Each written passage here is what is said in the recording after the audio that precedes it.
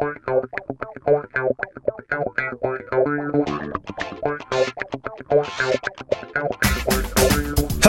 and welcome to the African Tech Roundup, episode 115. Now, this is where we round up the most important tech, digital, and innovation highlights from across the African continent.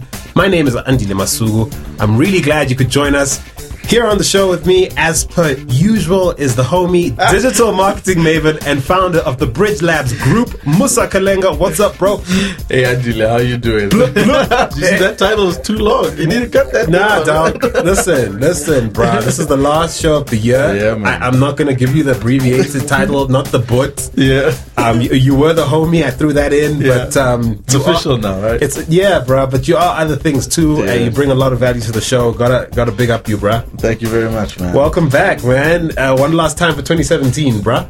Yep, it's going to be good. It's been a good last couple of months. Dude, it's been pretty insightful. I mean, we've had incredible guests. Yeah. We've been learning a ton. Yeah. We've been, just pounding the continent with our commentary. Yeah. And our opinion. And the Twitterati have been responding. The Twitterati, y'all have been responding on social. We just want a big shout out to all of you who engage us long after, the mics are turned off. You keep the conversation going via social, on Twitter and Facebook, or when you even meet us in person. We'll be telling you how you can keep doing that all through the holiday. But first, we have a special guest joining us for the very last podcast taping of 2017. It's former consultant turned venture capitalist, a certain Rachel Valab. Welcome, Rachel. Thank you very much, Andile. Thanks for having me. No, the pleasure's ours, to be sure. You're the MD, of course, at Secha Capital. Who did you leave in charge of the office, actually, while you're playing with us? Actually, there's nobody because Brendan's in the US. So, okay. I don't know how you're going to write this off to a productive couple of hours, but hopefully... Marketing. Marketing. Okay, cool. Well, listen, thanks for being here. You're, of course, here to debate. We'll discuss. We'll see which way it goes. We brought you here to debate or discuss some of the more appropriate VC approaches for the African continent. It's been a huge topic for us over the last couple of weeks. Many of you have been engaging us online, as I mentioned earlier. But your co-founder at Secha actually reached out to us on social media, going, "Hey, we think we're getting it right over here," and a little back and forth. And we thought, this dude might be onto something. Let's get him in. He's not here today, but he sent his MD. So I think we're doing well. Thanks for being here, bro. Yeah, I'm glad Brendan shut his mouth off and sends me to do the hard work. Nah, look, we're a friendly bunch over here. We're a friendly bunch. So I'll tell you a funny story. Yeah. Because it's serendipitous, right? I met Rachel about a month ago. What? We were both in Cape Town. We were at AfricaCom and we're running a program called A-Stars. So he was one of the speakers and I was facilitating. And I came back and he said, "We're going to be speaking to Secha Capital." I'm like, "No, man, I'm pretty sure I know who this person is." So I went back and then I thought, okay, Rachel's going to be here. Then we actually had a meeting about 2 weeks ago before we came on board. So it's come full circle, man. It is a very small world. This is the tech indeed. ecosystem right now. Well, that's how it goes. And I'm glad to be in on this party, clearly, which got started long before I got here. Yeah. But no, Rachel, thanks for being here. Look, I mean, there was a discussion that started this whole thing based on our last show. We asked the question, should Africa-focused investors back gorillas, gazelles, or unicorns? So if you haven't listened to that show, do the thing. Visit africantechroundup.com, go find the previous episode, catch yourself up, and then you'll enjoy this particular episode that much more. What we're going to do is catch up on some of the biggest highlights to emerge over the last couple of weeks, and then we'll dig into this very fascinating topic. But first, this episode of the African Tech Roundup is brought to you by the Africa Tech Summit Kigali. It's happening in Rwanda, Kigali, of course, being the capital of Rwanda. It's happening on the 14th and 15th of February 2018. Now, this event is being supported by the Rwandan Ministry for ICT, and it promises to deliver unrivaled insights, networking, and business opportunities for African and international tech leaders and investors looking to drive business growth right here on the continent. Now, Rwanda is no doubt keen to position as a leading technology and innovation hub on the continent, as sort of a Africa's Singapore, if you will. So I think it's quite fitting that this summit actually happened there. I'm looking forward, having never been to Kigali myself, to checking out what all the hype is about. They're making the news for all sorts of reasons. It'll be fun to meet you there. So do join us for this 2-day gathering, which will explore the latest trends, featuring over 50 expert speakers. It will connect over 250 key stakeholders from across the continent through keynotes, breakout sessions, and of course, networking events. Now, African Tech Roundup is pleased to be an official media partner for this event, and I look forward to meeting many of you and facilitating some important conversations both on stage and at the fringes of this event. You know how we do. We'll not give up the opportunity to get some dope conversations on tape. So here's your call to action. Head to africatechsummit.com. Head there right now to view the growing list of speakers who will be attending, and more importantly, to take advantage of the $300 early bird booking rate, which expires in January 2018. That's africatechsummit.com for all the information you need and to book yourself a seat. Come on, see you there. With all that said and done, let's start with some interesting acquisition news. Let's just get through some of the more interesting highlights. It's actually a fairly busy, final quarter for African tech. Usually by this time of the year, we're struggling to find things to talk about. But big names like EOH and Naspers and Steinhoff that are trending here in South Africa for all sorts of horrendous reasons. So there's lots, to talk about because of that. But some positive news as well in terms of acquisitions. Starting first with the Kenyan on-demand logistics startup Sendi. They've raised $2 million in funding to expand their operations. You'll recall, you guys, that Sendi offers a marketplace for last-mile package delivery and logistics services. They basically allow customers to send packages and documents using a mobile app that connects them with mobile cyclists, motorcyclists, and drivers of vans, pickup trucks, etc. They also have a sort of ride-hailing service attached to that, which I heard they might be letting go of. I'm not sure. Correct me if I'm wrong. So, guys, that's one. Feel free to factor in at any point. I'm going to list a couple more, and then I'll ask you to tell me which one probably excites you the best. Is that cool? Absolutely. Okay, cool. So that's one. So Sendi, shout out to you. $2 million richer out in East Africa. M-Pharma, shout out to Accra, because this Ghana-based company is starting to disrupt Africa's pharmacy retail supply chain. They are certainly setting their sights on much bigger things, though.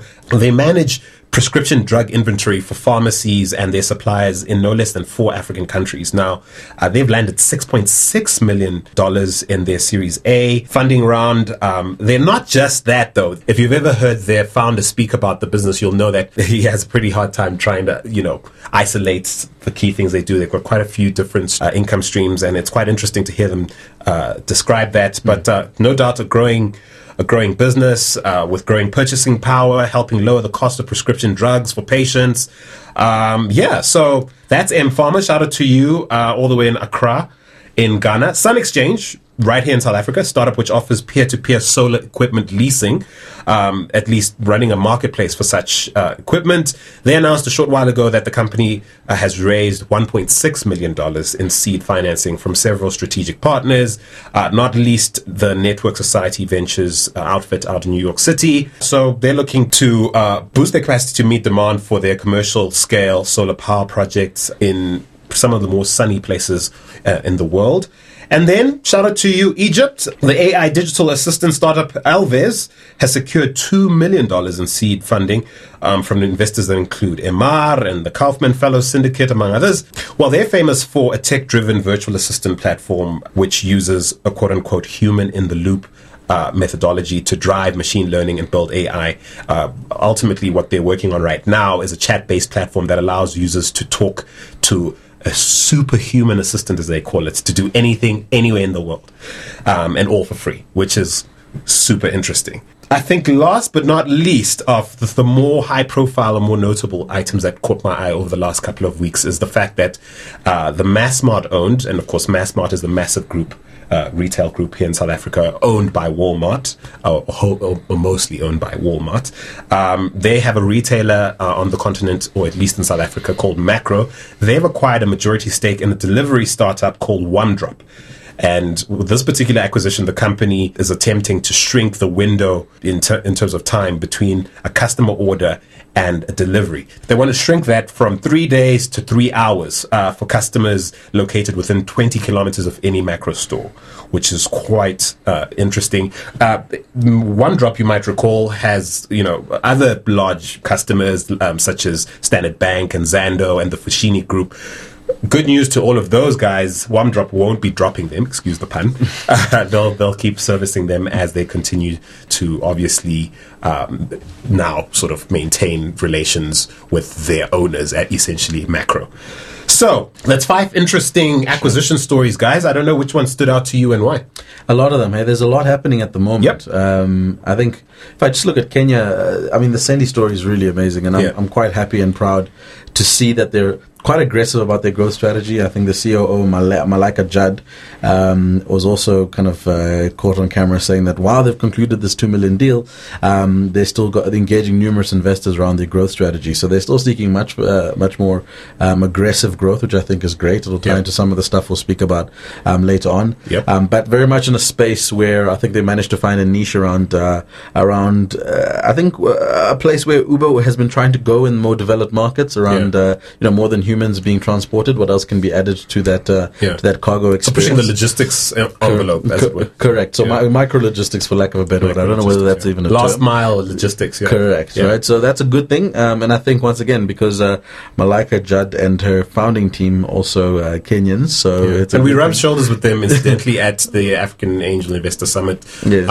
They were rather pleased with themselves, sort of sharing on that. But again, also quite humbly, like you're saying, saying, listen, this is just one step in the right direction. Correct. Yeah. But it's a good thing. I mean, that's awesome. Yeah. And M-Pharma, I mean, I was quite interested to look at their business model a little bit more, because at face value, it's not obvious what they do, but it says that the big opportunity for M-Pharma is fixing the fragmented prescription drug supply chain common in African countries and other emerging markets, which I think is huge as a challenge. Because aside from just the fragmentation, there's a bunch of stuff that needs to be taken into consideration in relation to compliance, in relation to the logistics, in relation to legalities of distribution of drugs, etc., of which I am not a professional. However, I just from the onset, I'm looking at that, I'm seeing it as quite a huge operation. And in 4 countries, it says they're already in the 10 biggest pharmacy chains, which is just under 186 outlets, which is huge. And once again, I mean, as a big, hairy, audacious goal, trying to essentially arrange or organize the drug supply chain is a great thing. So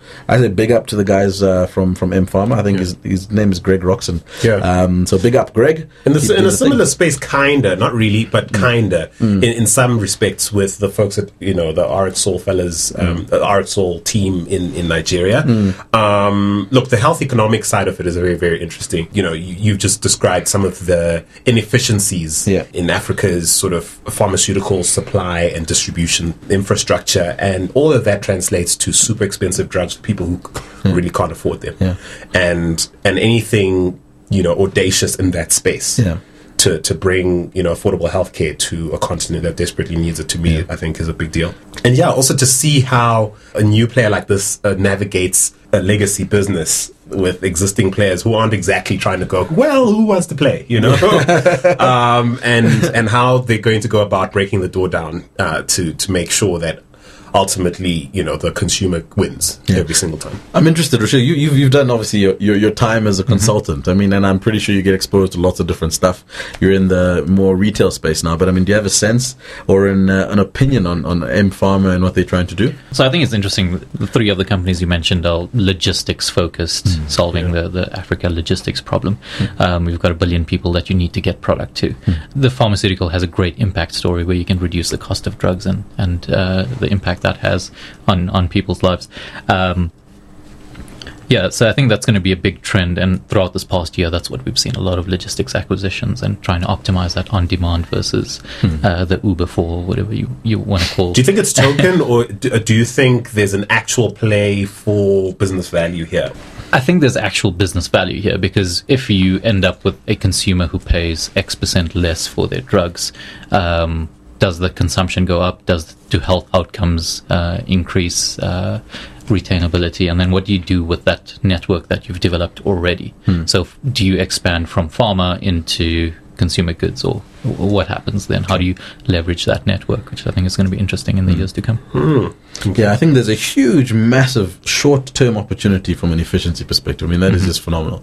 But I can't agree more that the actual impact there is the human component, which everybody knows I'm a big fan of. But in the long run, being able to provide accessible drugs to the correct person at the right time, I mean, that's where ultimately we're saving lives and creating sustainability. We had Adebayo here, who's one of the co-founders of Arxol. They've got an AI driven spectrometer which basically verifies the authenticity of drugs, and they're based in Nigeria, and they've got an impact narrative which they're basically rolling out on the continent in terms of helping pharmacy groups and pharmacy distributors and manufacturers basically ensure that the fake drug problem on the continent, which apparently is super prevalent, they're helping to solve that problem. But at the same time, they are looking to license the IP they've created around the world in places like Malaysia and similar markets. In speaking to him, I got a much better appreciation for what's at stake in terms of the legacy players within pharma, and either their lack of motivation to basically do the right thing,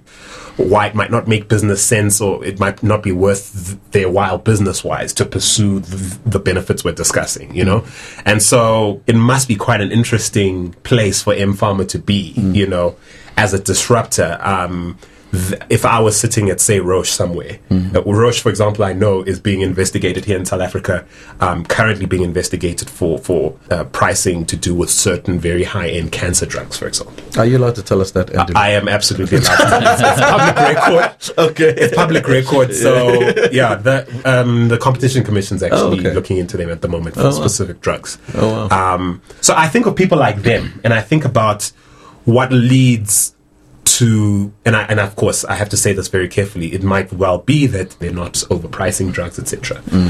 But I'm thinking that it may well be that the quote-unquote disruptive element of what M-Pharma is set to do has far deeper sort of real business impact on incumbents than we might realize just looking at it as a sort of interesting startup. Yeah. And I think it plays into that very space that we know Elon Musk has been fighting for a long time. So when you're building electrical cars, you're going to disrupt the motor industry. Exactly. Right. So now you're going to be playing in the optimizing logistics. You're going to upset the pharmaceutical industry, and you need thick skin and a big balance sheet and a well-connected group of people that are backing you to make that happen. Or you need a maverick leader that just doesn't care, who's going to be able to put pedal to the metal and go. So I think I kind of categorize that in the same kind of ecosystem, simply because of how much systemic change you're going to bring about if you get it right. And I think that with it carries a lot of responsibility. But I mean, the attempt is valiant, and I think following the story and seeing how they do would be really exciting and interesting. To your point, I mean, relative to the other sort of acquisition, the other sort of investment stories we've covered, in this little segment, 6.6 million sounds like a lot of money.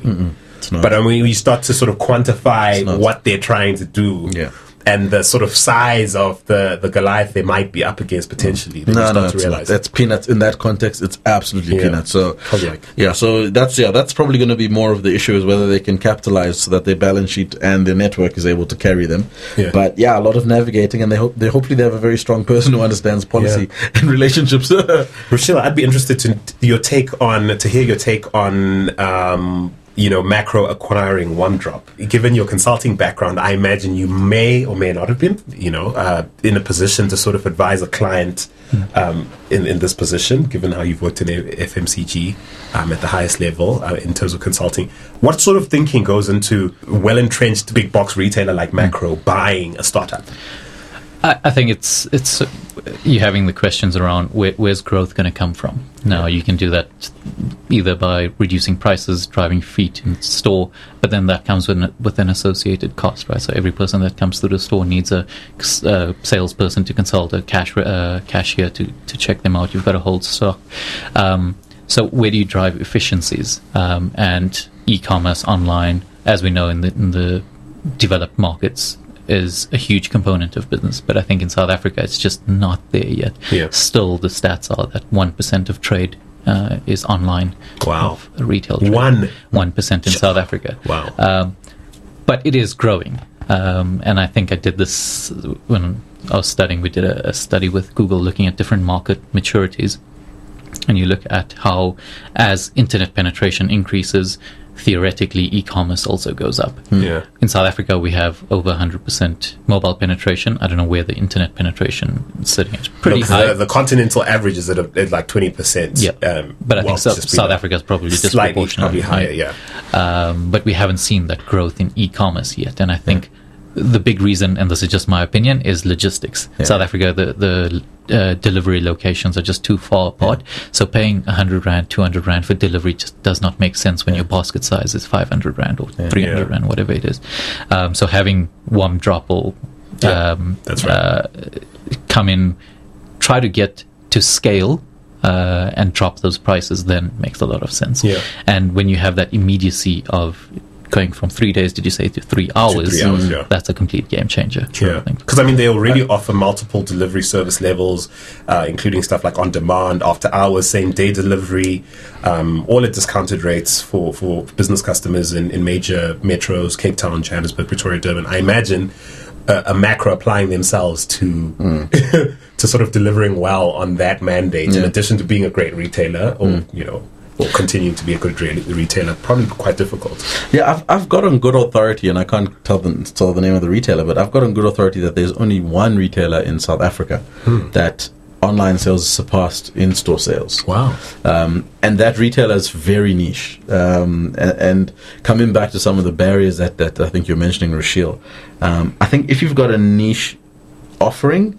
and that niche offering has positioned you with a particular market segment, I think it's easy to build value. Makro is not a niche play, right? Yeah. Makro is a mass market thing. So when you decide to go one step to the left, you're going all the way to the left. You know what I mean? Right. It's not you can't have a half-hearted online delivery play. It has to be all of everything. And I think that carries with it historic costs. So I think the acquisition of a one-drop is hopefully to try and circumvent that.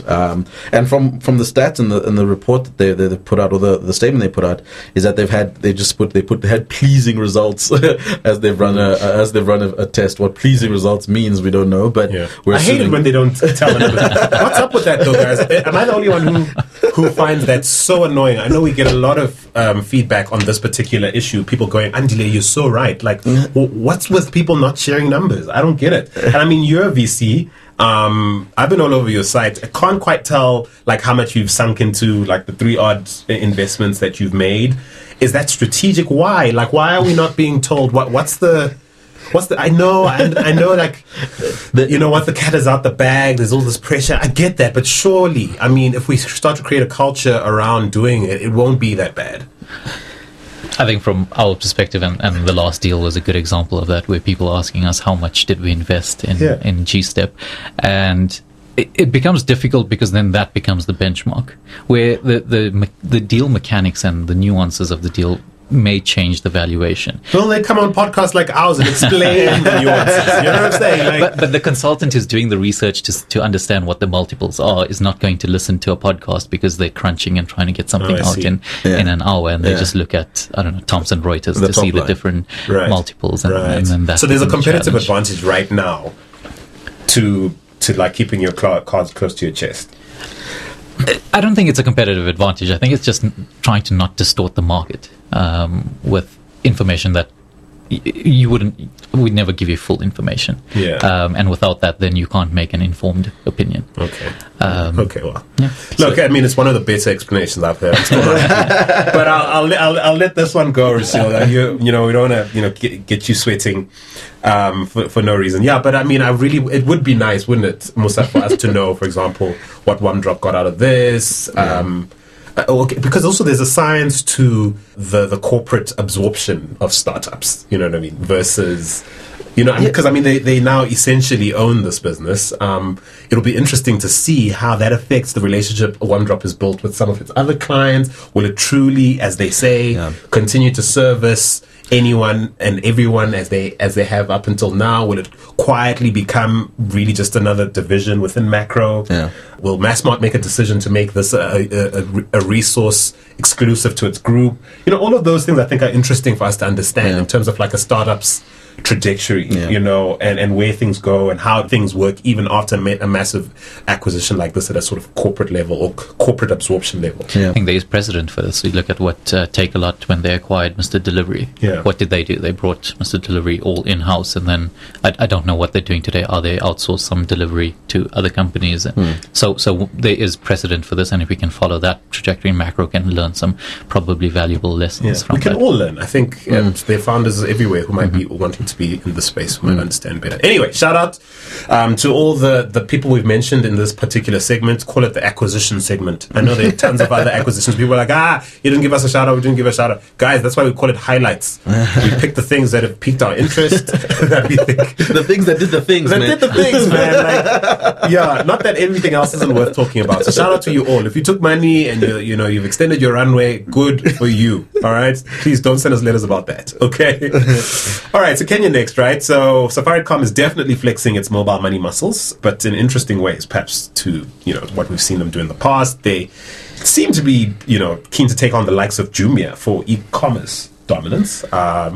During their half-year results announcement recently, Safaricom told everybody that Masoko.com is officially a thing, an Amazon-style platform that allows vendors to basically enlist and, Amazon/Alibaba, I guess.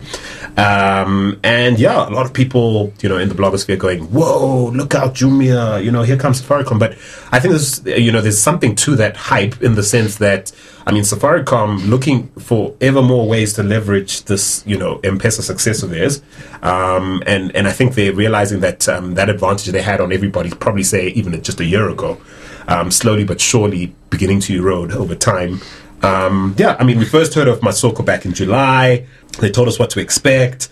The Safaricom CFO saying at the time that Kenya has this huge untapped potential for e-commerce, basically dissing everyone else who's currently in play. But I thought this was quite an interesting vibe, guys. What do you think?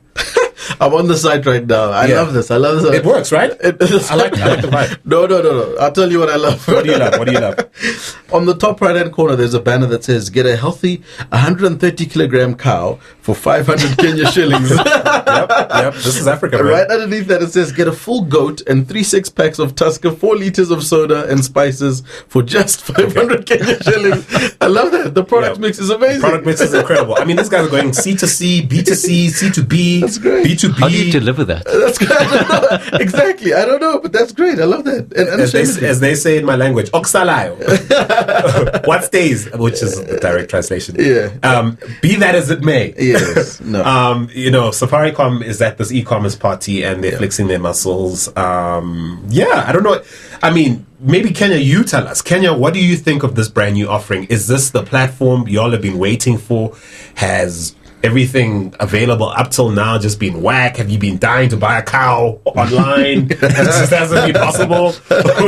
What on earth? Are you excited about this thing? Tell us. Give us a shout on Twitter or Instagram at African Roundup, or give us a shout on Facebook. It's facebook.com/African Tech Roundup, or drop us an email, or even better, send us a voice note via email. It's hello@africantechroundup.com. So not to be outdone, right? Jumia, quote-unquote Africa's first unicorn, is expanding a small business loan program into every country where they currently operate. I thought this was pretty smart. They've partnered with Branch, the San Francisco-based lender, the fintech firm, and they've already started offering small businesses startup loans. They started back in May. Roughly $290, 6-month terms, interest rates of 1.2% per month. I see sneaky positive potential here. You made a face, Musa. You're not sure. Yeah, I'm trying to see how this fits in, right? And maybe it's just opportunistic. Is this replacing? Is this augmented? I'm not too sure. So Konga, Jumia's biggest rival in Nigeria, from what I understand, investors weren't happy with their reluctance to sort of force people to pay upfront for products, because they sensed that the Nigerian market had to build trust in e-commerce, and for the longest time, Konga delivered things and people would pay when things landed, right? You can imagine the sort of cash flow nightmare this created for them. And so they bit the bullet recently, and they've just started, listen, if you're buying, it's upfront. Pay for the thing, it'll come. Trust us. This is the internet. It works. I'm sensing a renewed focus on the actual cash of the business, as it were, like the blood flowing through the system, the liquidity of e-commerce, as making an argument for its fundamental sort of viability. Artificial liquidity, if you will. And I think Jumia making a play, for what's really a lucrative or an increasingly lucrative fintech market. They're looking for ways in. Safaricom's not content to stay in their lane as a mobile telco or as a sort of fintech player, mobile money player. They're coming this way. Jumia's like, no, we're going to push back. We're going to offer people, they're shopping here already. They already trust us. We have a brand they like. We can make friends with some of the best in the business and offer them what they need all in one place. Maybe it makes sense. I don't know. Yeah, the only thing in my mind is maybe, as you said, maybe as an artificial way to bring liquidity into the online space, and at the same time trying to achieve the deepening of relationship thing. So if you lend to someone, it means that you've got to you owe them when you know who they are, and you know what I mean. So when you go online and you're going to redeem or buy, you're not starting to ask the question who this person is, right? And I'm just thinking about it in terms of how you develop a relationship that gets around trust. That's the only way in my head I can potentially see that working, right? Well, it's just an experiment. Who knows? Like, if you wanted to improve the liquidity, then you'd finance the products rather than offer loans. Yeah. But to the point you're making, I think that's part of the whole thing, where it's like they're now in a position to offer you credit. Where I don't know what it's like elsewhere, but I know the furniture business, for example, the retail furniture business in South Africa is not really a retail furniture business. It's really a banking business, right? Yeah. So maybe in the spirit of, hey, you guys are already shopping, perhaps you can't afford this expensive perfume you're already buying. Hey, get it over Christmas. That makes sense. We'll give you some. Not offering cash loans. So maybe it's not a cash loan business. So the headline says Jumia expands lending program for small businesses across Africa, right? Yeah. Then it says the e-commerce company in Sub-Saharan Africa is expanding the small business loan program into every country where it operates because they're trying to offer start-up loans for small businesses. I met one of the founders of Jumia. It was one of the Francophone countries. I can't remember which one. But basically the founder that took Jumia into those countries. And really how they built the business in part was by finding a super user in certain areas. And what tended to happen was the business was propped up by a sort of small army of super users that tended to turn into sort of mini retailers in their areas. So they bring on board like certain individuals. Trying to replicate building mini super users and then... Exactly. So you're a super user who now buys sort of tissue paper and pads at like ridiculous rates because you're buying them directly from Jumia at slash prices, and then you in turn sort of retail them to your neighborhood or whatever it is. Interesting. So I know that has been quite key to them opening up certain markets. I know certainly in smaller Francophone nations. So the network effect of giving a small loan means that you'd be able to buy product. That product will be able to be used almost the network effect, right? Yeah, maybe now it's Christmas time. You know how long it takes for product X. I don't know. Maybe people need a ton of cooking oil or margarine or sugar or whatever you need in the village or whatever it is, and you don't have the money to sort of buy it all up front and make sure that you have enough to supply the village or your neighborhood. But thanks to this vendor loan program, you can. So I don't know. Let's see. I mean, again, is this working? Are you a vendor who's on this program? I believe so far something like 200 vendors have applied for and received loans via this new program. Is it working? Is it helping you? Have we articulated it correctly? Do we have no clue? Tell us. And let's stick with e-commerce for a bit, because how about this? Haven't you guys wondered, like, where the heck is Alibaba in terms of like? We see eBay sort of partnering with certain people, in West Africa. We see, we know Amazon's on the continent in millions of other ways already. Alibaba, one of the world's biggest sort of e-commerce players, like, where are they on the continent? Have you wondered? Well, I did. Guess what? It looks like Alibaba Group is bringing e-commerce to Africa, beginning with Nigeria. Surprise. Now, that makes all the sense in the world given the size of that market. So shout out to you, Nigeria. Souvenir.com, apparently. A friend of the show, Aaron Fu, he's the new managing director at Mest, formerly at Nest, recently spotted an announcement made in Chinese via the Chinese Nigerian embassy website, saying that, Alibaba was now in some sort of strategic partnership, whether it's like there's an acquisition or like a part, like clearly they're experimenting or at least researching what to do here on the continent through this. How does that make you guys feel? It certainly makes sense because wasn't Jack Ma sniffing around Rwanda in 2017? Yes, bruv. Yep. Yes. So Yes. He was here. He was here, right? He was here. I suppose one, it's good that he's made good on his intentions, but two, it's believable because of that. I think Alibaba have got a big balance sheet. Yeah, like what are they not doing here? Like it doesn't actually doesn't make sense that they're not already here in some big way. Exactly. Where art thou Alibaba? We should start a hashtag. Where art thou? Where art thou Alibaba? Then and he's also supporting a bunch of entrepreneurs, I believe. Yes. Like $10 million or something like that. Yes, he promised, right? Yeah. He did promise that the Alibaba Group, in partnership with the United Nations Conference on Trade and Development, UNCTAD, that they would host this ongoing class, a rolling class of African entrepreneurs who would visit China 2 weeks at a time for these intensive courses. You know, the first bunch have gone through. I'm hearing good things. I'm looking at the blogosphere. People are, he's actually meeting with them. They're getting to see how Alibaba works. They're being introduced to like the fundamentals of e-commerce, Chinese style. You know, he's promised up to 1,000 entrepreneurs in developing countries, and including those on the continent, will benefit over the next 5 years. So, shout out to you, Jack Ma. Yeah, man, do the thing. Yeah, do the thing. Do the thing. And then, of course, I mentioned, back to South Africa briefly, guys. Your sense. Big tech in Africa, big quote-unquote African tech is not doing well right now, just in terms of like the headlines just fielding bad PR. Whether you think Naspers, and we don't have time to get into it. I mean, just Google what Naspers is going through, and they're being investigated for a couple of things. It's all very embarrassing, given they're the continent's biggest tech firm by market cap. And so there's Naspers, there's EOH, which just in the last week lost something like 40% plus of their market value on the Johannesburg Stock Exchange. Steinhoff. Then there's Steinhoff, which isn't technically a tech firm, but goodness me! Oh my word, Steinhoff! Oh my word, Steinhoff! Oh my word, Steinhoff! So many big sort of retail brands here on the continent, abroad, as part of that stable. So much corruption, guys. Just your sense of where big tech is faltering. I mean, last year was the year MTN just bit dust and like just took it from all sides. This year, I mean, they had some issues in Benin and other things, but more or less their PR improved, but big African tech is struggling, I think, in terms of PR terms. Also, just in terms of the fact that it's unfortunate to see like how they lack integrity in many ways that we'd rather not see them fail.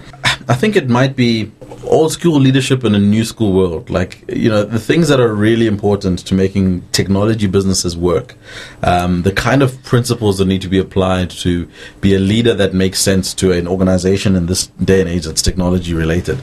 They're fundamentally different to old school principles of leadership, right? And there is obviously a huge sense in technology businesses that there's a lot that they can do and get away with, just because of the size that they are. I don't think there's a real sense of accountability. I think a lot of them get to the point where if they ever do get caught, or if they ever have been caught, which obviously has been happening, they just pay the piper and move on with their lives, right? Yeah. So, and that isn't, if you look at new school leadership, that is fundamentally wrong. Like there's just no way you can identify with that notion. Fix the problem, don't try and put lipstick on the pig. So I think this old school kind of way of leading and this new transparent and more demanding, when I say demanding of leaders as leaders to show up as leaders, I think is creating cracks. That obviously compounded by the reality of economics nowadays is that you have to be really smart to get value out of this ecosystem. You have to be able to connect unrelated dots, and you have to be able to find efficiencies where they may not have existed before.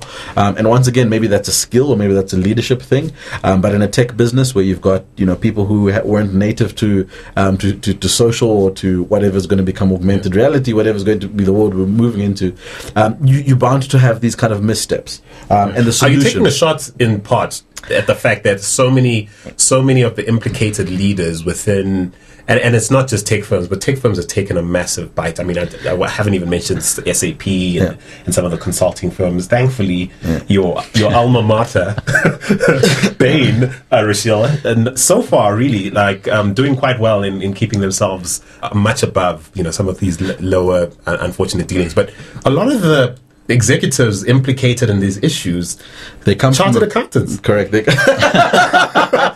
Well, that's one thing. They're chartered accountants. These are not young men. They're not. They come from a very particular age of leadership. Yeah. They come from a very particular discipline of leadership. And Shout out to you, Stellenbosch. No, I'm kidding. I'm going to get so much flack for that. So much flack. It's not just Stellenbosch, but I mean, okay, let's just move on quickly. But I think there's an archetype of leadership that is going to be faltering because of the way the things have shifted, right? And once again, I mean, you'd assume that there'd be young Thundercats making these mistakes, but they're not. You know, these are old, seasoned, investable, risk-free executives that are senior and that have done this for the longest time. Yeah. And that very thing is the reason why they've got a problem, is that the stuff they've been doing for the longest time, there's a saying, when the wave goes out, you'll see who's been swimming without their underwear, right? Wow. And so the wave comes back out and you see all the people that have been swimming without underwear, and unfortunately it's a very particular archetype of individual. Rushil, I know you're free to sort of skip a topic if you don't want to talk about it, but bruh, it's quiet over in this corner. I think it's just so risky too. You're like, I'm trying to invest. I'm homies with Bain. They've got clients. I'm not trying to get in trouble. No, I totally get you. But I think it's what's the role of business? And I think it's sort of changing where before it was all for your shareholders, we're all creating shareholder value, and that's our focus, and that's where the leadership mentality is. Whereas now, I think business has more to do. It's more for society, for the environment within which you operate. And again, to the transparency that social media has allowed us all to have the same conversation at the same time, rather than a few people knowing about certain things. So I think, yes, it may have always been going on. It's just now coming to the light a lot more. And as business models change, hopefully we start seeing less of this, or leaders becoming more accountable and responsible in the way that they do business. And I'm throwing the baby out of the bathwater. I think, and I say that respectfully, I think these are big organizations, man. Like, these are not small spaza shops, number one. Number two, they've been doing this for a long time. So all of their peers and all the people within that ecosystem, in my view, are very similar. It's just that they haven't been caught yet. When they do get caught, they'll get a slap on the wrist and maybe we'll move on with our lives. But I kind of, I'm quite pessimistic about it. It's been a bad year. I mean, there was ABSA, there was... And I mean, just in fairness to EOH, EOH Holdings, of course, the IT service management company, I didn't explain that their stock dropped. What they've come to market with, and they're trying to explain this, is that it's due to what they're saying was a forced sale of shares by financial institutions against equity finance transactions, which is really just a lot of words. But yeah, I mean, I suppose they've come out sort of explaining that there's sort of sensible business logic to why we not a chance. No, this is what they're saying, right? There's business logic to it, because this is distinct and unique from us being implicated in the Gupta leaks, and we don't want you being confused with what's going on at Steinhoff right now. What? But yeah, this is totally where director takes out the leveraged position on his own company to those values. It's business as usual, bruh. Stock drop, shut him down. No, man, that's nonsense. So no. So I was trying to play devil's advocate for 2 seconds. It didn't make it work. But yeah, no. So it's been a disappointing year. Actually, it's been a disappointing couple of years for big tech. MTN leading the pack out there. Everyone involved with the hashtag Gupta leaks vibe. But can I interject there? Because I think with every good crisis, never waste a good crisis, right? So because it's been so disappointing, and I'm going to put on my... Come on, Brad Maven! Yeah, because it's been so disappointing, it's creating a real opportunity for young CEOs to rise up and show them how it's done, right? Come on, Bridge Labs, come on, Set Your Capital, come on! Exactly, right? So it has to happen. It's part of the shift, it's part of the change. And yes, we sit and we, sometimes maybe a little bit pessimistic, but within that, there's an amazing opportunity for all the guys that are out there doing the right thing and doing it correctly, building shared value, building great businesses. You guys, the time is now. Like, we need to be in the space. And if we're not going to step up and say, well, you know what, we've got an alternative to Steinhoff, and we can do just as well, if not better, at half the cost, at a better efficient, whatever it is. But I think it's creating that opportunity. So let's not look at it as just a crisis in leadership. Let's say it's a fracture that allows the good, or the good is wrong, the next generation of leaders to be able to show themselves. So come up to the wicket. Come on strike. Absolutely. So here's one of the sadder social media posts. I think it was on Twitter. I saw someone share, and it was so earnest. The guy was like, dude, I cannot believe it. Same time this year, a financial advisor, a wealth manager, advised me not to invest in Bitcoin and to go all in on Steinhoff. Wow. Someone actually shared that on the Steinhoff hashtag, and I'm thinking, so that's if that there couldn't be a better segue to what I'd like us to talk to next, and we're sort of officially now in the international news segment. Bitcoin, people. Bitcoin, people. Oh my word.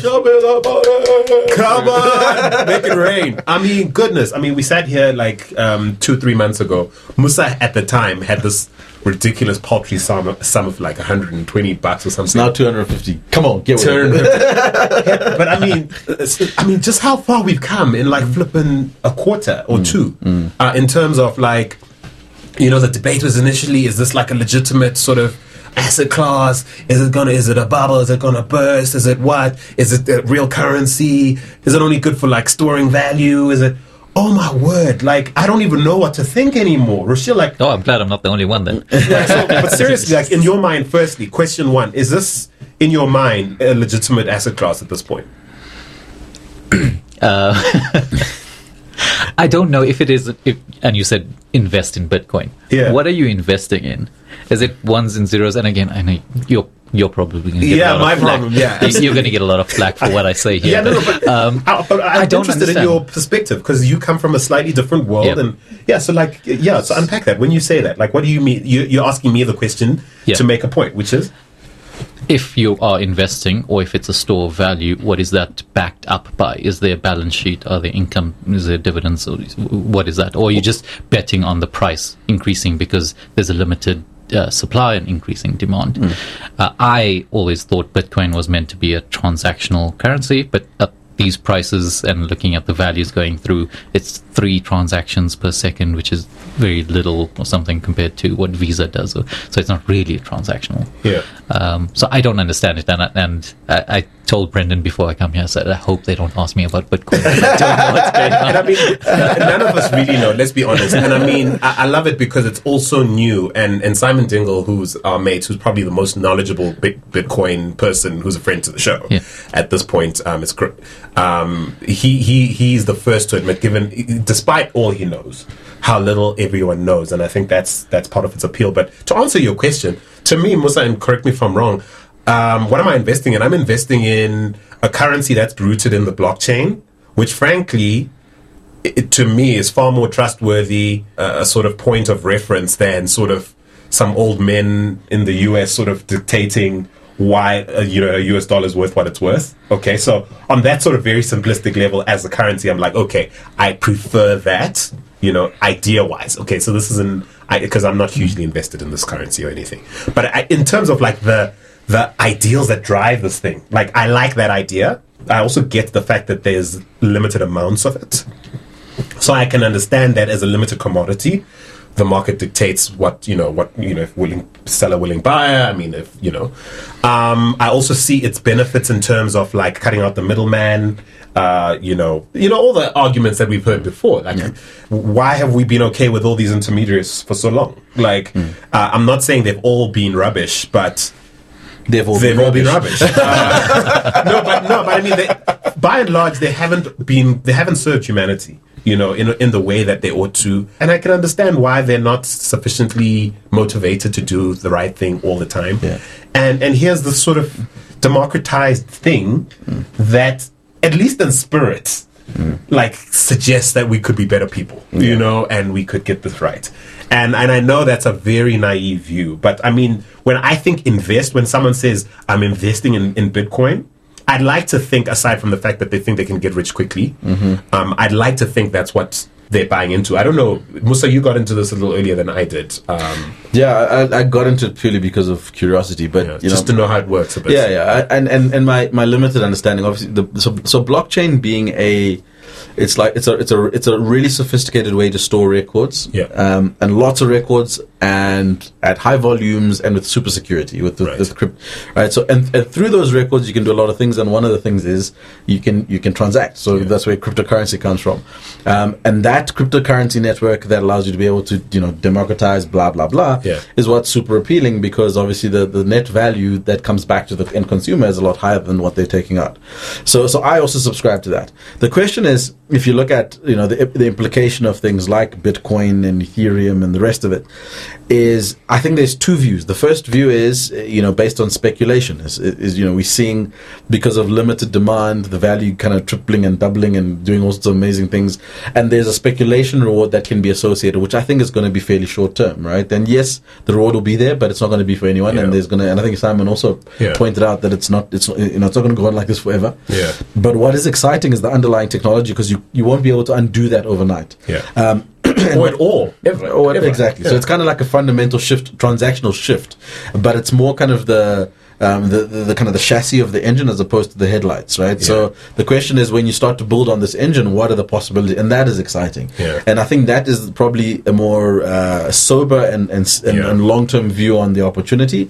And then it goes outside of currency. It goes into a lot of other things relating to correct, right? Record keeping, blah blah blah. Mapping countries, flipping, correct. DNA storage, property records. Exactly. So I think that is really where the opportunity is, and I think a lot of people, I think some that are clever are starting to figure out which companies are starting to tinker there, because that's where the long-term value is, and those that are kind of getting a short-term, and there are guys that are making a lot of money right now, very short-term, but the question is, and my view is probably, I give it 6 to 18 months, between 6 and 18 months. Yeah. We'll start to see that number starting to fall, and it's starting to equalize a lot more. Yeah. I mean, 18,000 is what it surged to after it began, after sort of Bitcoin futures started trading. The site actually, I mean, this was the sort of first major global exchange, in the past week started trading Bitcoin futures. People are just going nuts. Oh my word, the site actually, crashed. Does this somehow help legitimize the issue, or does it compound your problem I think with it? Compounds my problem, because the futures are, I think at last I checked again this morning, was $1,500 difference to the actual Bitcoin, right? So in an efficient market, you just arbitrage the hell out of this and make a ton of money. But it doesn't feel like an efficient market, or it's yes, the price is being set by the demand, but there's something that I just don't quite get. And I'll be fair in saying I don't get it either. And he's a smart guy. He's like, he's with Bain. He was with Bain. They don't hide it. So, Africa, we want to know how you feel about this. I mean, there's a proliferation of exchanges. There's not just Bitcoin to speak of. I think Bitcoin is really now just the poster child for the crypto industry. Bitcoin and Ethereum, by and large, the biggest names most people know, even if they know nothing about blockchain or cryptocurrency. And for that reason, we discuss them. And to qualify everything I said before, I'm not a huge Bitcoin fan. I'm not sitting here with tons of my family's money in it. I do like some of the fundamentals that back up its existence, and etc. What do you think, Africa? Give us a shout. What do you make of this whole Bitcoin thing? Are you playing the futures exchange now? How much of your family's life savings do you have in Bitcoin at the moment? A business, I'm not even going to mention his name, not because I'm being mean about it, but I don't really remember it. But some agency in Cape Town actually reached out to me via DM. It's a fairly large agency with 30 people, etc. They've been bought. They've been partially acquired by a UK investor, and the whole transaction happened on Bitcoin. He's like, please push this, talk about this on your show. I was like, how much is this transaction worth? He's like, no, that's not the story. See, you're not the only one of that thing. That's not the real story. And I'm like, actually it is, because I have questions about tax issues. I've got questions about where is this company domiciled? No. We're definitely a South African company. Well, then I'd love to know how SARS looks at that transaction, and because that to me is the conversation. Like, how is this going to impact our lives? We're sitting here talking. I'm sitting here sort of waxing lyrical about the sort of ideals that this crypto wave represents, but in real terms, like, how are governments, our sort of financial industries, how our business, how does it affect Musa if one of his startups are technically acquired in Bitcoin right now, right here, right now? Like, does that make a difference? Is it better for your business? Is it better for your investors? I don't know, but I think that's where the story's at, and that's why, my brother, I know you're listening. I've forgotten your company. I would give you a shout out. I just don't have it in front of me, but it is an interesting story. When you have more information to share, circle back. Just a few more things real quick. I just want your immediate responses to Uber being caught cheating. As it turns out, there was a major hack data breach, in fact, affecting 57 million users. of Ubers. They didn't feel the need to report it, of course, because, look, they did the right thing. They reached out to the hackers and went, hey, you guys are really good at hacking our system. Maybe you should help us protect it. And we have this little program that allows us to engage with people like you. And therefore, we've done everything we need to do as an entity of our size and scale, and we're doing the responsible thing by really just partnering with you and making sure that this doesn't happen again. And because we've done this, people like Andile and Musa, who use Uber every day, don't ever have to know, right? Come on, guys, how do you feel about that? Musa, is this a young CEO who has messed up now? Travis is such a bad example, though. That's so unfair. Travis, he's an outlier. He's an outlier. And he's gone, by the way. So they say. Some say Tupac is dead. Some say Elvis is history. I don't know. Some say. So, but yeah, like, just what do you guys feel like in your gut? What's your immediate reaction to that story? I hate all these data breaches. I feel like consumers need to put value on. A lot of people say, "Oh, but it doesn't affect me." Yeah. No, it does affect you. It affects your family and your friends, and how that impacts you. And even in the US, with the credit card agencies that got breached, and half of the US social security numbers or whatever it is, horrible. Or Hertzner with their data breach and going, "Oops, hey," and your passwords weren't even encrypted. Oops, our bad. You know, I don't know. As consumers, we should put a value on that, and then have the discussion. Yeah, it's a tough one. Hey, you just at loss. Yeah, look, at a loss. Look, I think the sanctity of data can never be compromised. Let me start from that perspective. So the corporates should be held to the highest account when it comes to data and the protection thereof. The reality and the problem is that for a consumer, if the perceived value I'm going to get by giving you my data is higher than the perceived cost of the breach happening, it's all good. It's all good. You know, so that becomes the problem, right? And because of that, like, there's great service. I mean, Google's is a classic case in point, right? Is it adding value to your life to know that when you're sitting in a room doing a podcast, Google will then say to you, "Why don't you go down the road and grab some pizza?" Is it valuable? Yes, absolutely, because I might be hungry at 12 o'clock. But for them to be able to do that, they need to understand and know a lot of stuff about me. So when they say to me, "Is it okay if we can access your coordinates?" And I'll go, "Of course, because you're going to give me value." Yeah. Can we suggest responses for your emails? Yes, of course. It's scary how I've gotten so. How cool is that feature, though? Yeah, sounds good. Yeah, see you soon. I'm guilty. I'm guilty. I don't know. Like, thanks. Can't wait. You're like, how did you know, bro?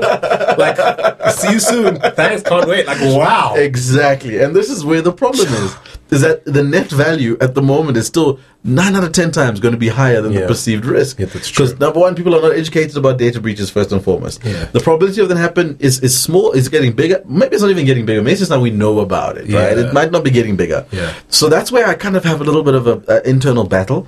But I did start off by saying I think every organization should be held to the highest account when it comes to I think Uber's going to be roasted. Right? I mean, the justice machinery over there is just sharpening knives for these guys. It's been a horrible year, Uber. At this point, I'm just feeling for them. I mean, going to the festive season with this hanging over their heads. They need a hug. Uber, you need a hug. Hashtag give Uber a hug. There's an app idea.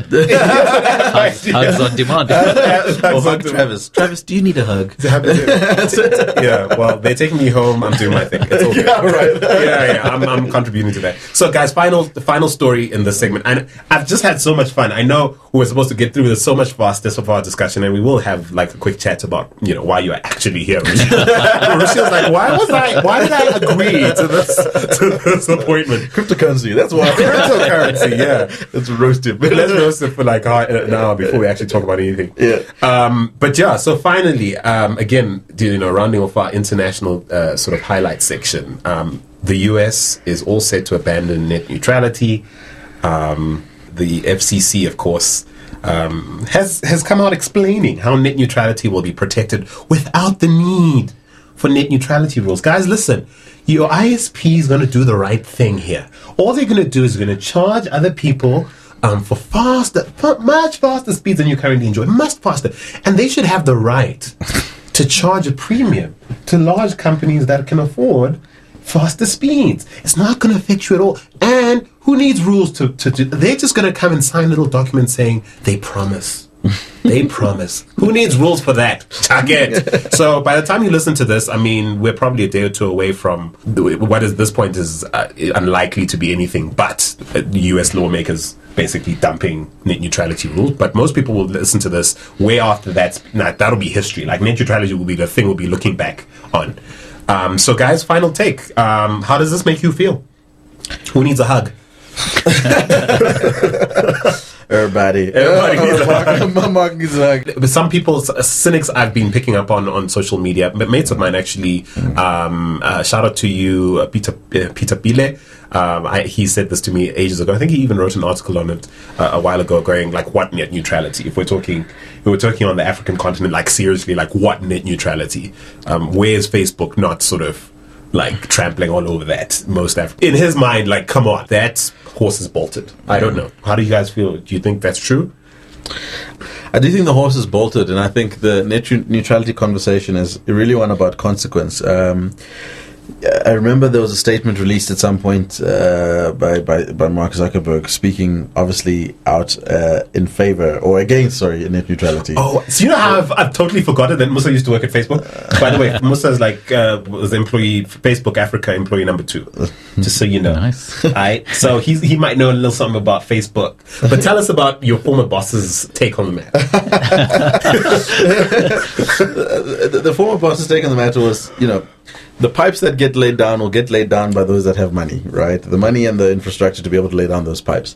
What then goes to those pipes, ultimately, for a period of time, is going to be adding a whole lot of incremental benefit to the people on the end of it, especially in the Africa context, right? So access, so you lay down infrastructure, then give people internet access because they can search for jobs. The immediate benefit is super high.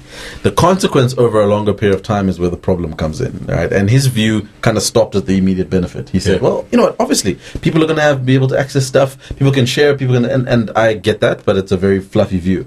My view is further down the line. Now that people have developed and they've gotten more sophisticated and they've been able to provide information, they've been able to give unfair insights en masse to these big pipe You've providers. sold them gunboats and ammunition. Correct. And then you're going to... Some beads. They're happy with that for now. Like, it's all nice and dandy. Correct. But later on, they realize, hang on, my land. I might need that. And that might be useful. Correct. And I think that is probably where and that's not a short-term view. It's a long-term view. And it comes down to also being, I suppose, in Africa and having an African interest at heart, is that's typically where a lot of advantage is always taken, is that you give someone a gun and you say, no, this is to protect your home.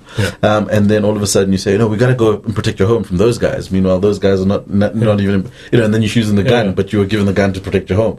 You're giving information to better your life. Not all of a sudden the information, so being weaponized, it's like, what? So that's where I've evolved my thinking a little bit to be, pessimistic is the wrong word, but more cautious. I know a lot of the bigger platforms and the bigger supply side organizations, Google, Facebook, have been hugely in favor of it for obvious reasons. But I think the ISPs, really what we're talking about on the continent, we're talking about the fact that ISPs, or just let's say tech giants in general, tech giants that will be not the arbiters, but basically control our access to tech infrastructure.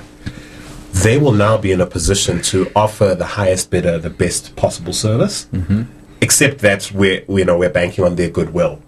They will be in a position to just offer, the poorest of the poor, or really the rest of us, the average of us, really whatever they feel is deserving of whatever peanuts we can afford to give them. And that's really sad, because we're going from a place where an almost equal opportunity, even at least in principle, at least an ideal and equal opportunity scenario, to one where we're just allowing barons to own access to what's becoming a super vital resource. So Rushil, you've been quiet, and I understand. Like, Rushil's just tapping his lips, going, "Oh boy, tech is not my world." No. Also, US. And we always tell our guests, listen, in this section, you really say as little as you want. So no pressure, really. No, I did have a point about what does that do to innovation then? Because obviously Facebook and Google and Netflix will afford the fattest pipe and the most information. What happens to the companies that want to take them on? Then do we just get stuck with the status quo? It's interesting because you almost start commoditizing the wrong word. You almost start to monopolize innovation in a way, because ultimately innovation of the future is going to be data, right? And how much data you have and what you can do with that data. So I think that's kind of an unintended consequence of net neutrality in its in its truest sense. Is that a monopoly going to create, like oil, like gold at some stage, is going to be further augmented by, as you said, these fat pipes being owned by specific And we people. just got. I mean, the undersea cables just landed on the continent. It's not as though we're not struggling as is to improve penetration, and we're already being anyway. It's fairly upsetting. America, do you whatever? Moving into our discussion. Yeah, I don't mean that. I obviously mean I hope you do the right thing, but I know you won't. So hey, what else can we do? Sorry, not sorry.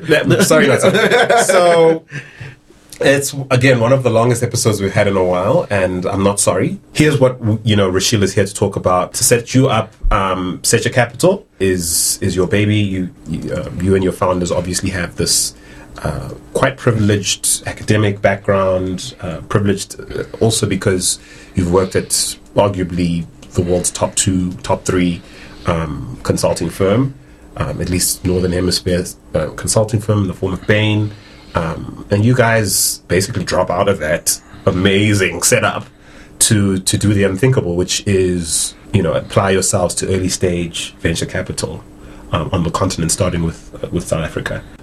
Musa and I sense that your company has, in principle, a lot of some of the healthier outlooks or approaches to doing the VC thing on the African continent. So give us a sense of what your premise is. Perhaps it's, your investment thesis. What are you here to do and how? And this is where I can talk at length. This is where we go. Okay, enough, buddy. Enough. Secha Capital was started with a view of helping SMEs grow. We've got 2 million SMEs in South Africa. A lot of them, if you look at the stats, maybe 3/4 of them fail within 3 years, and there's a lot of reasons for that. But still, SMEs make up 45% of GDP, then they employ more than 50% of the workforce. So we started Secha Capital because we had, again, this privileged academic background, the great experience working with Bain and these multinationals, and thought what we've learned is more impactful at the SME level. An SME, of course, being small, medium-sized enterprise. Yep. Okay. How big is that in your mind? So we are probably on the small side of that. No, in terms of like SME, like when we say that, what sort of turnover revenue-wise are we talking about? I think the official definition is up to 500 million rand a year. Which is that's a sort of medium. Yeah. Okay, so that's about $50 million on it. Yeah. Okay. So we started Secha Capital because we feel as we grow these SMEs, they'll be able to create jobs. And we're sitting with 30% official unemployment, probably around 50% youth unemployment. So if we could use our expertise to invest in these small companies, solve the top 3 challenges that they face, it being access to capital, management talent, and access to markets. Yeah. So the model's been built around that, where we invest some growth capital, unrestricted growth capital, in these SMEs. We second ourselves or interns to these companies for 9 months to do whatever needs to be done. We act in whatever capacity, set the business up for success. They've already gone 0 to 1. We now need to take them from 1 to 10. Okay. So these are companies that are turning over a reasonable size. Yeah, they're most of them profitable. They've demonstrated success. Yes. So you're not taking people from 0 at all. No. Okay, so that's definitely not because I part of think that's a different skill set to what we have. Okay. And again, in our consulting backgrounds, we never started up a business, but we helped businesses improve efficiencies or grow or whatever the case is. So we're using that skill set on an SME level. And I like how you explained your role, like your everyday, like we're talking about, like what you do every day, and essentially you're an MD resource to like your portfolio companies. Yep. As MD et cetera, you are an MD resource too. To the operating company. So whatever strategy work needs to be done, finance, marketing, whatever the immediate need, and each company is different. Wow. We They're go getting Bain quality like consulting expertise at that level? Sure, that's For free. incredible. For free. As part of the deal. As part of the deal. Well, how much do you guys of course. typically invest in So these we, companies? we typically invest up to 5 million rand, Okay. and looking at companies with up to 50 employees. So still fairly small, Yes. but with that growth potential where we can, when we go and implement a CRM system or zero accounting software or whatever it is, it has that much more impact for them Yeah. because we can do it on the ground. And the beauty of the model is that it becomes much more repeatable. So what we learn from operating company number 1 becomes twice as fast for operating company number 2 and 3. It's fairly similar-ish challenges that you're facing as an Yeah. SME. And we focus only on the consumer goods and agribusiness sectors. And I can already hear some of our listeners going, what, of all the VCs you could bring for the last show, you bring, the MD of the one VC that doesn't actually invest in tech plays, which I mean, and to explain why, really, is because we haven't observed that many VCs operating in the way, we feel, at least in terms of approach, needs to happen in order to give not just the startups a great chance, but really to deliver on business value. And we feel like this approach would play well even in tech focused or tech heavy sort of plays. But just out of interest, like, why aren't you in that space? Because for some people it's like a no-brainer. I mean, why are the 3 investments you've made so far not tech plays, and why aren't you even looking in that space? So it's what value can we bring to these operating companies? And my experience, Brendan's experience, has been FMCG agribusiness. So we know those worlds, we know how they work, and bringing that expertise to the SME level is a lot more impactful. We would love for this model to be replicated in the tech world with an expert in tech. I fully recognize what I don't know. Would you take on a partner who came, say, hey, I've got like $5 million. Yeah. So Secha, what we're doing is we're building these playbooks for the things that we know need to be done in small businesses. How do you get marketing done? So with Musa, how do you get social media or Facebook marketing? What's the potential of that? How do you install these accounting systems? So we're building all of those playbooks, and once we have that can then be replicated into a different sector, a different industry, Right. with someone who is an expert there and can provide that operational expertise to that Right. SME.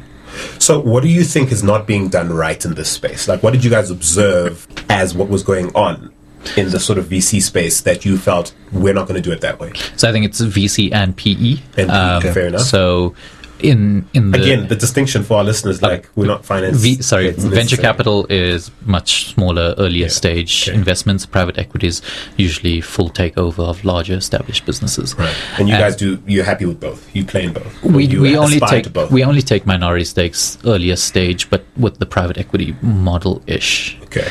So it's like this hybrid, weird model to explain in traditional terms. But I think to answer your question, the challenge that we saw with the private equity model is you have to raise 500 million rand because the traditional model is you take 2% management fee and 20% of profits above a certain threshold.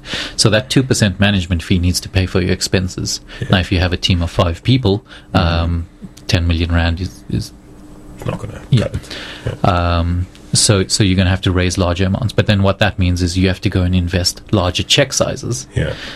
But there aren't that many deals. Yeah. And KKR, I was chatting to Musa, just pulled out of Africa, the big private equity company. Yeah. They pulled out of their Africa fund because there just aren't that many big deals to invest in. But there are 2 million SMEs. So how do we change that model where you can write these small checks, but you're not incentivized by this 2% management fee or the 20% Right. outperformance? So that's how we try to change the Secha model. And then especially the operational support. That's a big thing where the founders are brilliant. The founders we've invested in have all been amazing. And So what kind of businesses have you done so far? we've invested in a natural hair care and skincare brand called Native Child. Okay. The second one was a biltong brand called Stoffelberg. Which is built on, for those of you listening abroad, don't Beef know what jerky. that is. Beef jerky. big deal in this part of the world. Okay. And then the third one was a footwear manufacturer called G-Step. And so what would you say is the biggest impact since your participation you've observed in these 3 companies? So I think What have it's you- how these businesses are changing the way that they operate. So again, on the financial side, the business, some of them have tripled revenue within a year. Snap. For real? But they were on a growth trajectory already. So I don't know how much is us, how much is them. Oh, so modest. But the way that they approach business is very structured, whereas previously it was, I'll just do whatever needs to be done on the day. Yeah. Whereas now there's a bit more planning and foresight. Right. Okay, what's happening for the next 6 months? What are our priorities? Often with small businesses, you'll have 100 ideas. And we always say, if you have 100 ideas, you have none. Yeah. You need to make sure you prioritize the top 10 or top 5 and then go and hit those hard. Oh, look, we've got the consultants in the room now. All right. But I think that's the great mix, right? It's Okay. the consultant skill set with that entrepreneurial gut feel that works really well. And whose money are you investing? Like, do you have LPs? What's your structure there? We've partnered with Kaleo Capital, who are a wealth and asset management company, and they're raising from their high net worth individual base. Oh, so it's private. It's private wealth. Private wealth. And we've structured... Has that been important to giving you the freedom you needed to make these sort of decisions or tweaks or hybrid decisions? Yes. So the high net worths are often self-made. They have been successful in entrepreneurship themselves, and we need them as advisors for our opcos. So we can call on them and say, "Hey, you launched a successful product back in the 80s or whatever. Can you please help us now with this route to market strategy or whatever, or be a mentor to the CEO of a company?"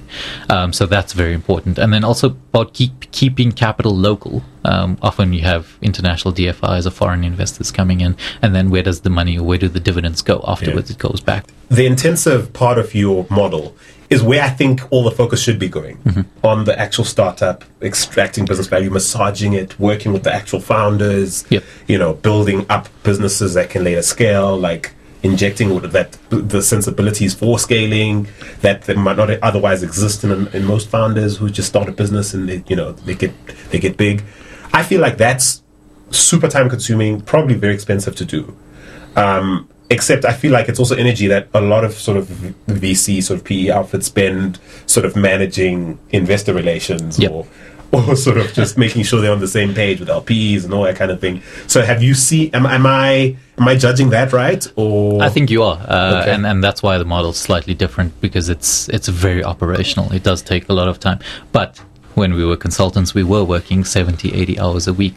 So for me to dedicate 40 hours with you're like, oh my word, a holiday. I still have the same amount of time to dedicate to it. But because we partnered with Kaleo, we don't have to go out and actively capital raise. We don't have to do a lot of these things that traditional VCs need to. Brendan always says, we don't need to go to conferences all the time. But let's talk about that, because we had a very candid discussion about, and I love how you don't shy from it, and I think it's great. I think we really need to put it out there. Musa, in some respects, represent that. I certainly represent it in many respects. The sort of privilege sitting in this room in many different facets. In the context of what you're trying to do, there's certain things that people just as bright, just as driven, just as focused, or just as sold on, the hybrid you're building would not be able to execute without a lot of what you and Brendan bring to the table in terms of like quote unquote pedigree, network access, etc. How do you guys navigate those issues? Because I mean, they could potentially trip you up in terms of preventing you guys from actually growing the way you should, or identifying potential, correctly. So there's that side of things where it could be bad for your business because you come from this and you are this, and then it's also doesn't it just suck that not just everyone could do this in the way you're doing it? I think it does suck that not everybody can do this, right? It's that channel access. It's whether it's someone who wants to replicate the Secha model, or it's the entrepreneur that can't get into the retail store because they don't know the buyer, or they don't have those networks. Or they didn't grow up in Stellenbosch. Excuse me. But I think how we are mitigating that risk is building this playbook. That's just once it's ready, we want to share it with whoever wants to do this. And I'm as open to share my networks and my connections and everything that I have with whoever wants to make this work. That's very un-Bain of you. I think it's very Bain. Bain is. Don't I pay to access that? Don't I pay like top dollar to access? No, you do, but I think within Bain everything's very sharing and caring. And but you have to do yeah. Oh no, so I get you. That was a low blow because I know you guys are still friendly with Bain, and I mean, still you leverage your relationships there as you should. Which is the hard work that we put in, and now we're leveraging those relationships. No, because I often hear like entrepreneurs consultants say I'm a recovering consultant in the industry. And I feel like, but dude, like, why would you do that? Like, that's like that's the best thing you got going. like network-wise? Like, why would you even give them the impression you are not proud of that Something, association? yeah. No, we love the relationship with the band. We still keep in touch with all of them. We had some externs come over and really? work with us. It's See, Musa's rubbing off on me. Like, the brand thing, you got to manage that PR. You got to do the, you gotta manage the brand. No, but I mean, it's been really fun, like, having you over. Just also your perspective. We like having people who are different to us come in here, like, bring us a certain perspective. And frankly, just in you answering some of these questions, I'm hoping our listeners are starting to sense, like, some of the things that we rant about. Like, Musa's, he's heading up a group of, like, three startups himself. They're all in the tech. Oh, you probably already know this, but I mean, he's got, like, some serious plays, in edtech and in ad tech and other things as well. And he's, again, leveraging the best of everything he's gleaned, like being a corporate animal with an MBA and all of that, into doing things in ways that no one seems prepared or interested in doing them. And I think we expect no less of people like you guys. And I say that carefully because I know I represent a certain level of privilege, and I need to figure out how to leverage as well every day. But just in answering you those questions, I think our listeners are starting to say, oh, so that's what they mean. That's why it bugs, Musa and Andile when, VCs seem totally out of touch with. They think they just fly in here, drop some money and leave, or send, like, recent repats or expats, with a heart for Africa and think they're going to make magic on the continent. It's not that we don't want all these people participating in the ecosystem or investing in our country. It's just we can see why it's not going to work and why there's just so many better ways to do it. And kudos to you guys, just from, like, you're interacting with your team, bringing in your team on social media. We could and just also doing our research about are these guys for real. But also we just sense that, hey, like, there are people doing it in ways that are different. And just because you're not in tech doesn't mean this conversation shouldn't be had, and that other investors listening, trying to apply 10x theories and investor, outcomes in the tech world shouldn't be listening to this and going, hey, maybe I can learn from that. And you're not alone, by the way. I've had recent conversations with I'm sorry, I'm going to forget his name, but he's one of the more prolific angel / VCs in Egypt. Blew my mind, my conversation with him, just realizing that, hey, not everybody is just stuck on this Silicon Valley copy and paste situation. Yeah.